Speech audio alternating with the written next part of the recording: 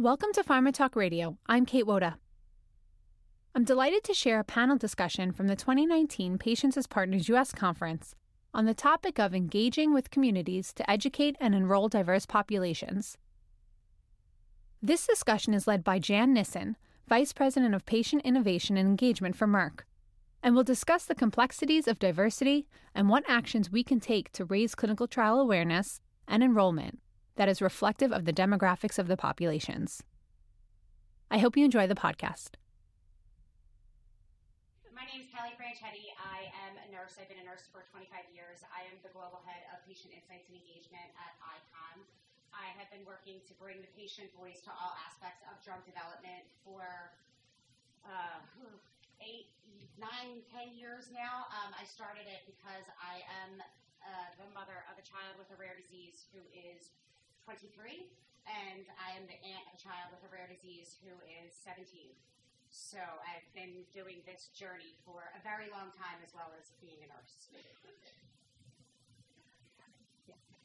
I'm Tara Hiley. I am a clinical scientist and also part of Genentech Roche's product development patient insights group. And my passion is to synthesize the biochemistry, the science, and work with the clinical teams to convince them that this is critically important to do. I am a liaison to the various teams with our advocacy groups, and I am here to garner experience and education from all of you and have that reciprocated. So thank you all very much. Hi, my name is Caroline Donovan. I'm with Lupus Therapeutics, which is an affiliate of Lupus Research Alliance. I'm our manager of patient engagement. I'm in charge of a program that we're setting up, which is a peer support, peer education program for individuals with lupus to learn from other individuals with lupus who have been in a clinical trial. I have worked in clinical trials in oncology before this and sort of saw firsthand who accessed clinical trials and who didn't access clinical trials. And so then I went on to focus on social determinants of health, and now I'm here. Good morning, everyone. I'm Lisa Fitzpatrick. I'm an infectious diseases physician and medical epidemiologist. I'm listed as affiliated with the Community Wellness Collective, which is a nonprofit I started to focus on health literacy and movement for low-income people. But the company I'm starting now is called Grapevine Health, so you can follow us on Instagram for updates. You can also follow me on Twitter at AskDrFitz to get more information about what we're doing. Good morning, everyone. Hi, I'm Pat Roselle from Sanofi. It's my pleasure to be here today. Thank you for the invitation. I head a global team of what we call patient network managers. Our role is to inform our clinical development.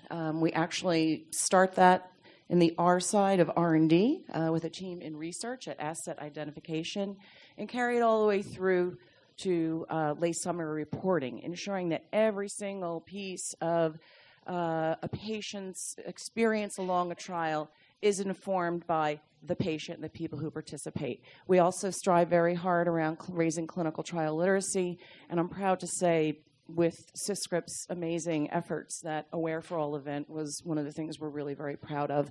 And we have a corporate social responsibility with respect to diversity in clinical trials.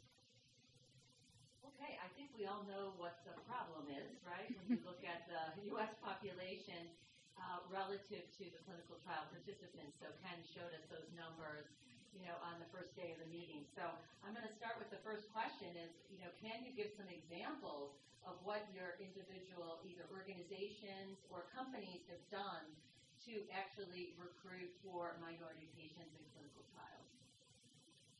Anybody? I can start.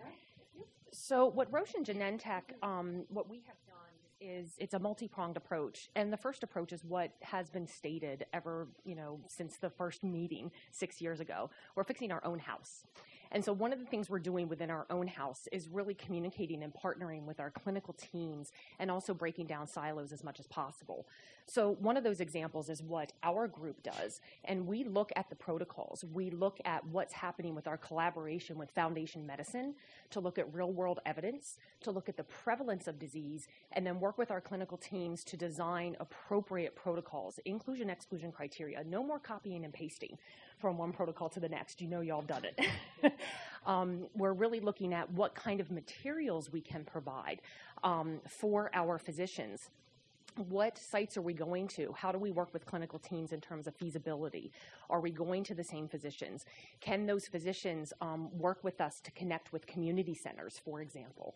So in a product development perspective, that's what we're doing internally. We're also working with our advocacy relations groups, and we have external collaborations. We have an external steering committee that is made up of, I believe at this point, 16 key opinion leaders from the public sector, both academic and industrial, and we are getting their input into our programs and protocols.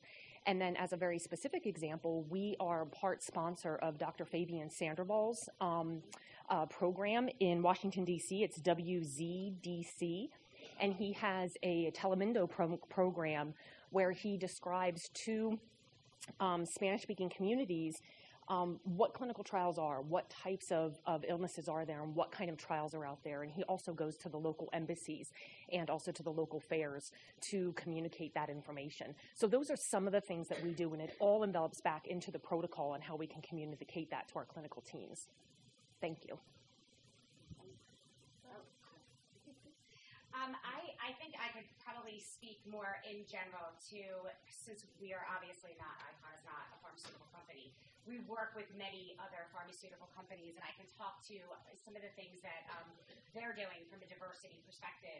We do a lot of one-on-one interviewing with patients. We go out there into the community for our various stakeholders to find out, how do they want to get this clinical trial information? What are their thoughts around clinical trials? How are they getting, who are their trusted sources of information? I think that when you're speaking to diversity, one of the most important things you need to do is find out at that granular level, who are their trusted sources of information, because oftentimes they're not your doctors. And I'm sorry if there's any doctors in the room, but oftentimes they're not. And a lot of times, you have to find ways to, how are you going to get this out to them? What is the imagery that you're using when you're looking at a diverse clinical trial population? Make sure your imagery is correct. Make sure that, your lexicon is appropriate, your health literacy, all of those things. So that is a lot of the stuff that we are doing for other sponsors, to go out there and test it out and do workshops with patients and workshop with advocates and talk to their caregivers and just find out what's going on out there before putting together all of the stuff that goes into the clinical trial. And of course, testing out your protocols, cutting and pasting.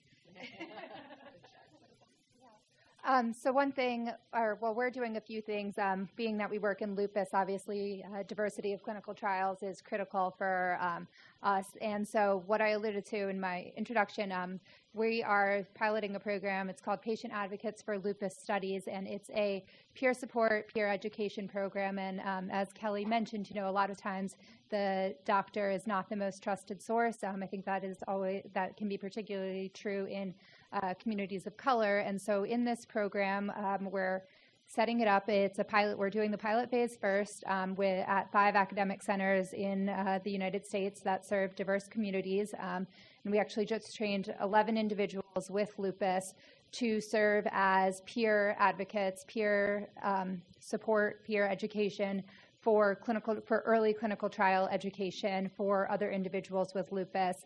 And this program came to be because we heard from a lot of individuals with lupus. They wanted to speak to someone who has been through a clinical trial. And so these individuals will go through clinical trial education. We are setting it up so they can conduct this education via video chat, the phone, or in person.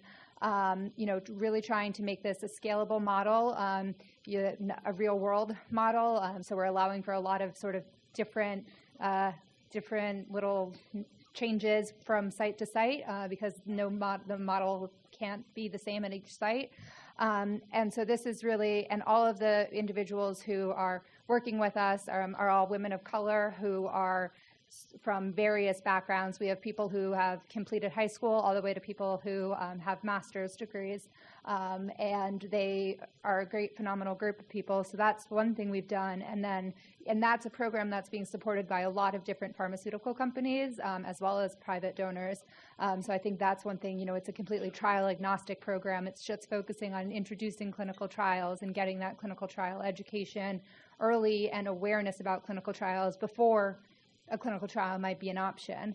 And then we also are doing partnerships with people, organizations and people who are interested and have care about the health of the communities impacted by lupus. So we have a partnership with the National Minority Equality Forum for Multicultural Engagement Partnership that came together in 2017. We have a report coming out, I think this week actually, where we lay out some roads, kind of a roadmap of some steps that can actually be taken, addressing the fact that there are a lot of systemic and larger issues that we can address. I'd like to respond to this with my epidemiologist hat on and my physician hat.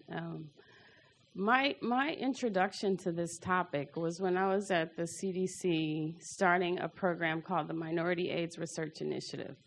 And the purpose of that program was to provide support for junior investigators of color to conduct research. And one of those research studies was a mixed method study looking at why it's difficult to engage low-income Black and minority people in studies. And the information we learned from that, I took into my clinical space. And what I heard from patients were things I'm sure you've heard already, the distrust around trials, the confusion, the mysticism. So what we had to do to get people into studies was we had to educate them. This video that you showed, this should be on national TV. We really need to. This is exactly what it takes to get people to understand what clinical trials are, because right now, people do not understand this, especially the people I work with. So what we had to do was take them by the hand, give them the information, and on a couple of occasions, I and some of my staff members went to NIH with them to show them these people want to help you. Most of our patients we sent to NIH didn't come back, and that's okay, but they had a really great experience, and they were able to come back and tell other people about the experience they had. So I think those are the kinds of things that we found very successful. But if there's any way to disseminate this video or videos like this, especially since everyone's consuming content on the phone, and they want visuals. And I couldn't tell it any simpler than the video. So congratulations to whoever created the video.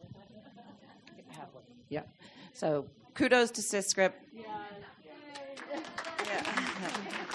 Go ahead. Thank you so much. And I also wanted to give a shout out to Langland too, because they were very much a part of that collaboration. And thank you so much for that. Yeah. So actually, Lisa, right? What I've done, because we do partner with patient advocacy groups, even for our investigator sites who've seen this, because it is such a great tool. It is simply. It's simple. It just speaks volumes in a matter of 3 minutes. So we have disseminated that link. It's publicly available on YouTube. If there's a way that perhaps even patients and partners can make it available to everyone publicly, you can, and use it. It's meant to be used as a tool to share this knowledge. And if I can just say one other thing. There's a patient who loved being in the NIH study so much. We called him and asked him if he would come back to the clinic and talk to another person who was thinking about being in the trial. And she went into the trial after speaking to him. So that's another mechanism, using a buddy system and forgetting about all the barriers you think are there, asking patients to talk to each other. They want to do it if you ask them. And we have a similar scenario where there have been a number of studies where we have, within the clinical trial, have asked the patients directly, obviously anonymously, we were still blinded, what they thought of the clinical trial or what they thought of a certain procedure or a certain implant. And as one example, in our ophthalmology therapeutic area, we actually took a number of the phase 2 clinical trial participant respondents, and we hired actors, and the team developed this great video that was then presented at advisory boards and was then disseminated in certain ways that, in all honesty, I'm not sure. I work in oncology, so you'll have to ask our ophthalmology experts to show to our phase 3 potential trial patients so that they would understand, oh, this is what I'm going to potentially experience. This then can be disseminated in a number of different ways. Again, when we look at feasibility, what, again, going back to the diversity component, what is the prevalence of disease for a certain area? So what kind of communication do we need to give in the language and with the deliverable person that would be most receptive?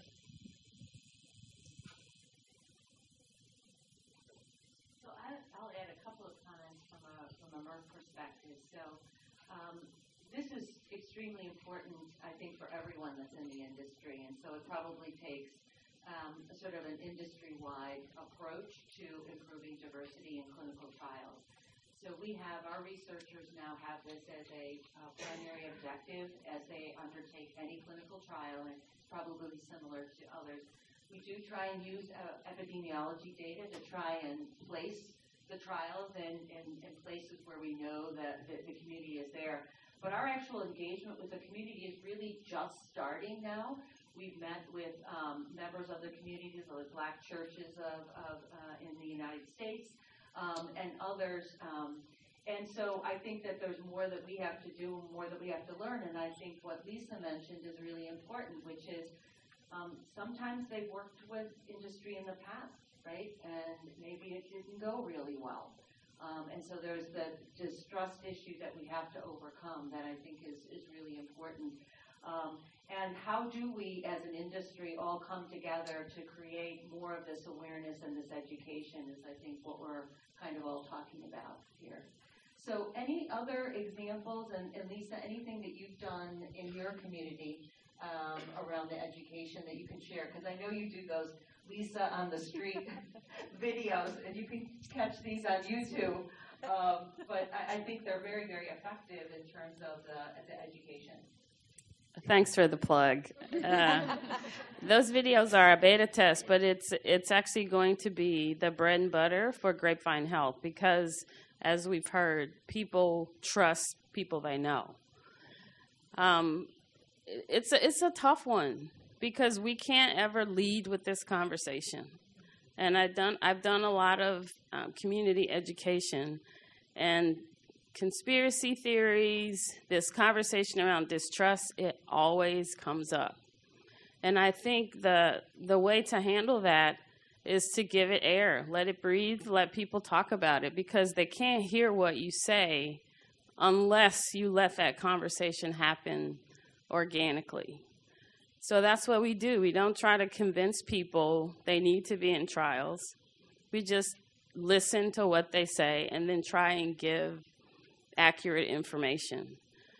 But I have to tell you guys, physicians are I would say, blamed a lot for not enrolling people in trials. But guess what? There's no one coming to talk to us about the trials that are available. So those of you in the room who have the resources and the ability to figure out how you bring sustainable information to the physician community, there's no way we can refer people into your trials if we don't know they exist. And the corollary to that is for the physicians who work in underserved communities, most of those places don't have the infrastructure for the clinical trials. The timelines are unrealistic. So those are some of the things that we talk about, not to patients or to community, but to each other. because we know that these trials are there, but there's no way for us to know about them unless you tell us about them. Related to the mistrust, and that's something that we, with the PALS program, that was a huge part of the training that we just did, and a reason that we are having the PALS speak to individuals as early as possible, so that they're getting, just awareness about clinical trials and not, as you said, told to be in a clinical trial from these PALS. They're just they fill out a survey sort of about what they might be interested in learning about clinical trials, and then it's the peer-to-peer support, it's the peer-to-peer education, it's the individual who has been in a clinical trial at their site saying, this is what I experienced here. I, actually got to see the doctor every time, which, is what the PALS have said to us. And then another thing that we've done in terms of getting education and awareness out is actually from that partnership with NMQF, we developed a turnkey toolkit that is downloadable off of our website, where individuals sort of in the community can take this. There's slides, there's a presentation, and this was developed. Again, NMQF looked at this, worked with us on this to make sure that this was really, relative and culturally relative. Down to the icons of the silhouettes that we have. There's different body types, there's different hair types. It's not just all, a image of what a Caucasian woman looks like. It's a variety. And this is a toolkit that goes through sort of lupus awareness as well as introductions to clinical research. And this is something that, we can actually give to people and groups who we're working with. And, we're working with Black Nurses Rock. This is something that they can download and use. So it's really about spreading that word and getting that word out. One person talks to one person, that person talks to another person. And I think that's really how it goes within the community. Sorry, I just wanted to add something, and I completely agree with you about the doctors, and a lot of times, they get blamed for not enrolling. I just want to, I might be the bad person up here, but we've been doing multiple workshops with incredibly diverse populations for more than a few years now, where we bring them all together. And something that we are hearing a lot of that I think the industry needs to be aware of and maybe take a step back and see if there's a little bit of education out there is the unconscious bias of the physicians when some of these diverse populations hear about a clinical trial. In many, many instances in different therapeutic areas, you're searching that out. You're out there talking to other people in your therapeutic area, and they're saying, there's a clinical trial for this. There's this medication that's available in Germany for that. In these types of communities, that's where they're getting their information. They're then bringing it to their doctor. We've not just heard this in one particular therapeutic area. We've heard it kind of across the board over the past few years, that there is a bit of an unconscious bias where the doctors, when they bring it to them, are saying, I don't know if that's really for you, or I'm not sure. And they're taking it. Maybe it isn't for them from a therapeutic perspective. However, they're taking it as it's because of my background, it's because of who I am. They don't think I can follow through with, the schedule or different things like that. So I do think it's something to also take into consideration and make sure that all of your investigators are, fully prepared and can recognize unconscious bias when it comes up. I think this is an excellent point. I absolutely believe it's true, and it happens. The challenge is a lot of people, especially low-income people, we don't have to get into a discussion about how complicated life can be if you're poor. And I've had this conversation with investigators because they show you the commitment that's required. And when your life is really chaotic, you don't know where you're going to be one day to the next. It's really difficult. So I think both things are true when you're considering why this is not happening.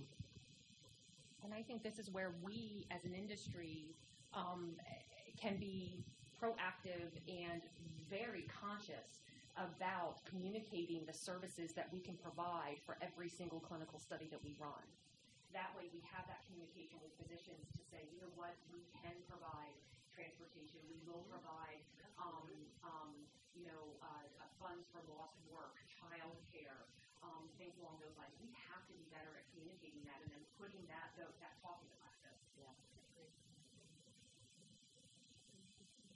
And I'll also invite the audience, if you'd like to contribute as well, please come up to the microphone if you have examples that you want to share. I think we're all trying to learn around how to do better in this area, so I'll pause there. So please go ahead. Well, the very last statement about industry and being able to provide resources and do better, maybe you can, but for the most part, you haven't yet. And from the patient perspective, this is one of the biggest barriers to participation, because I think everything all of you are doing is wonderful as far as getting information out, but you need to make absolutely certain that once somebody signs on for a clinical trial, that it's sustainable. And when you add in things like transportation, more visits, parking, the fact that generally only the drug is free, everything else is billed to insurance, it's quite a burden. And if you have a life that is full of burdens already, then you're going to need additional supportive services. So thank you. That's a great comment. We have a bioethics committee within our organization, and they tasked us with developing a position paper on exactly how we're going to address these issues.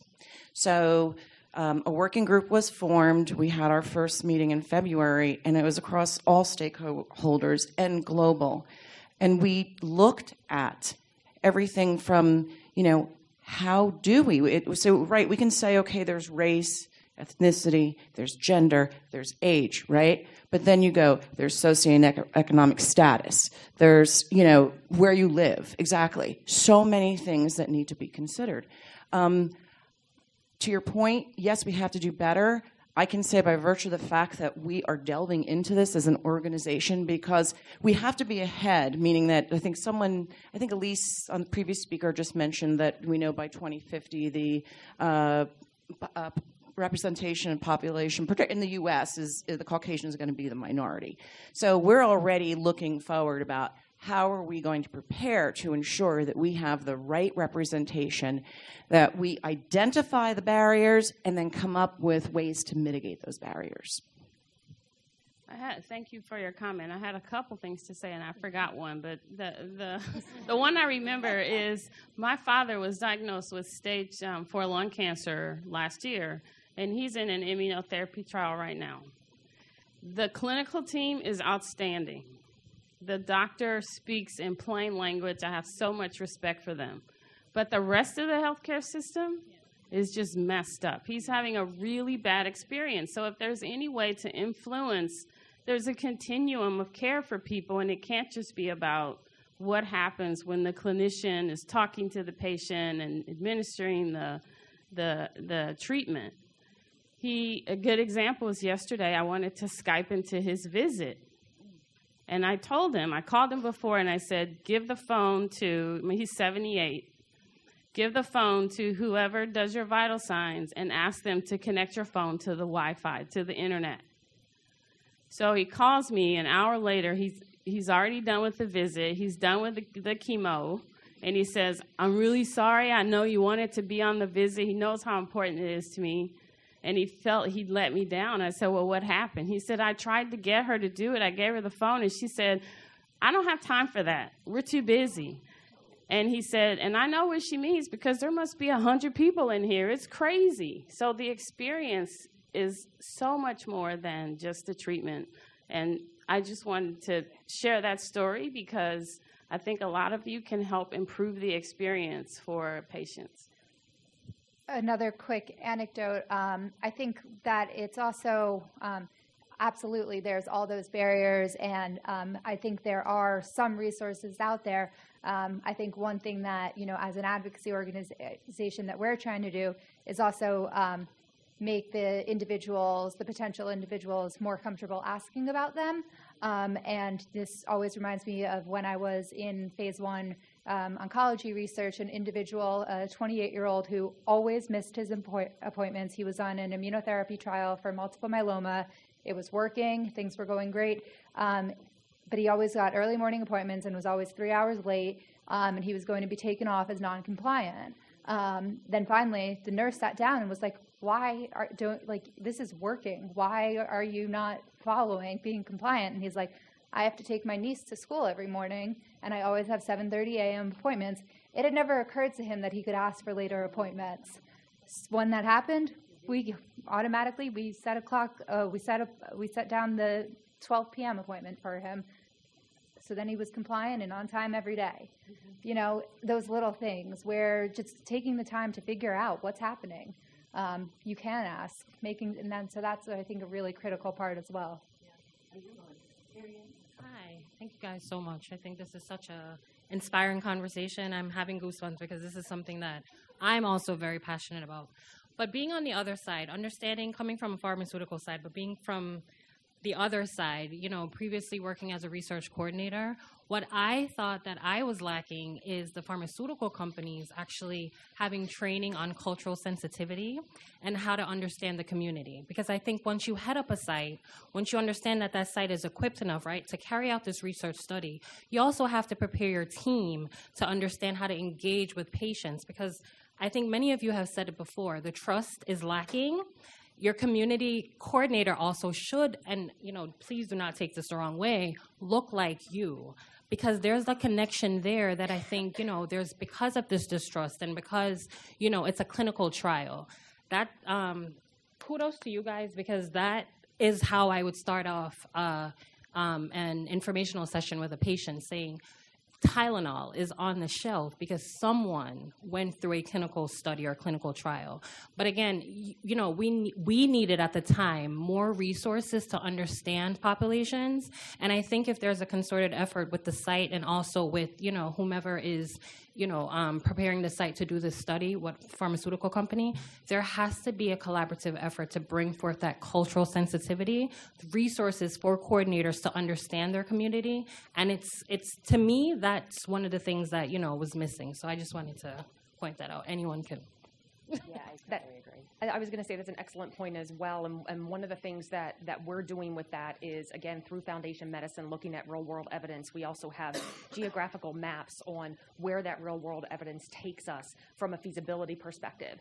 And that's a key point because it's from the very beginning, when we have a synopsis, when we have a clinical development plan, where are we going with that information? When we're in the laboratory and we have targets, where are we going with that information? What are the patients telling us? And then how can we then reach out to various sites, and wherever those sites are, if there is a need for equipment, training, things like that, how do we as a collective here, not just one pharmaceutical company on an island, but working with advocacy groups, working with SCRS, working with Citi, working with Transcelerate, how do we get this information out to sites?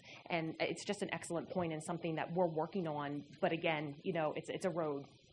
And I think, to your point, I think pharma, historically inside of pharma, is very siloed off, right? And so are each pharmaceutical company. You're all very siloed off. Nobody really shares a whole lot of what's going on, but yet a lot of you work in these same areas. And when you're getting these insights into these patient populations, I would love to see the sharing of information when you're talking about, triple-negative breast cancer, giving all of that information to each other, anyone else that's working in that, because you've done some of this research, you know what's going on with these patient populations, and you can help educate the doctors, you can help educate advocacy, you can help kind of bring it all together. And I think we could do that I would love to see it happen from a therapeutic level. I know. Sorry. Hi, this is really excellent. I'm Cindy, and I'm a patient advocate, but I'm going to speak from some history I have as a patient advocate where I led really large breast cancer support organizations. And I can tell you, everything everybody said is totally true, but the thing that's missing here, and it kind of came up a little bit, you build trust through relationships as well as sustainability. So I personally have, with my groups, representing my groups, have had amazing relationships to support people in communities to recruit them to trials. The issue is it's not sustainable. So once your trial enrolls, you go away. I'm still in the community. I still have to have the volunteers on the ground to talk to people in the waiting rooms to help enroll them. So that's the piece that's kind of missing, is you can't build trust without relationships, and you need to think more beyond like it's not a check the box, but it's not just a process. And I think that's one of the other things all of us really got right, was building the relationship. So that's really great. And just a real life experience, we have a relationship in place with Susan G. Komen, North Jersey chapter. And they have what they call patient navigators in place in the field. You probably are all familiar with them already.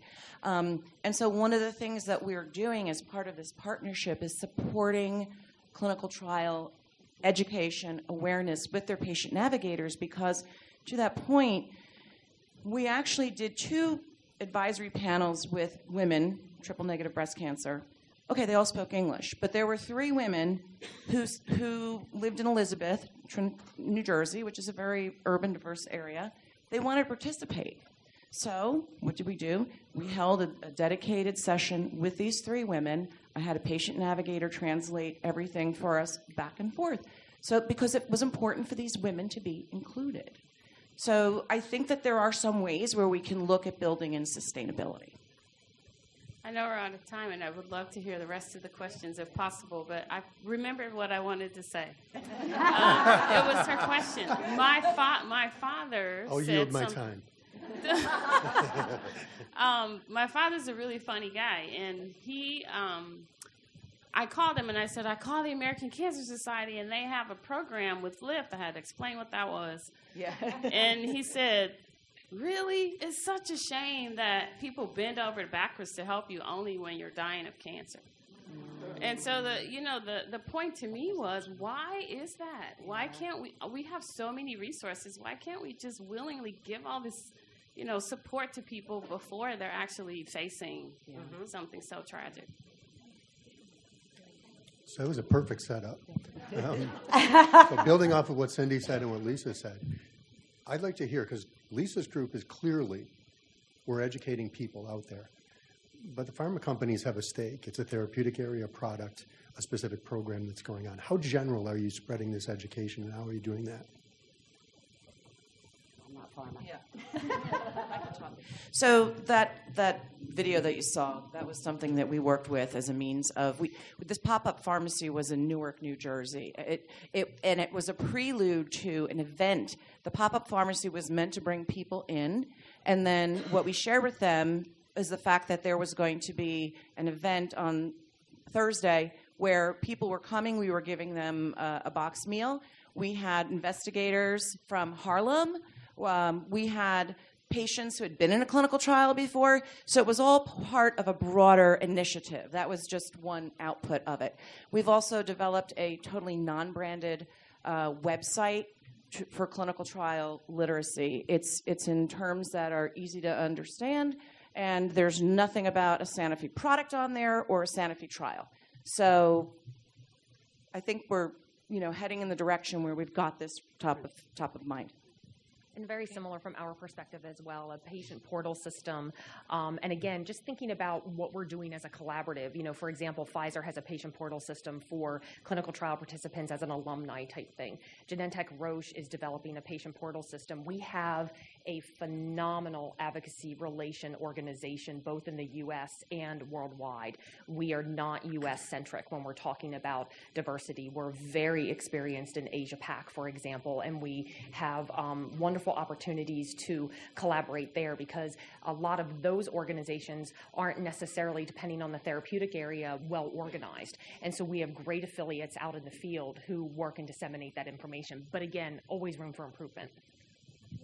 So please join me in thanking our panel here, and thank you for all the audience participation. We hope you enjoyed the discussion. For more information, visit theconferenceforum.org. Thanks for listening.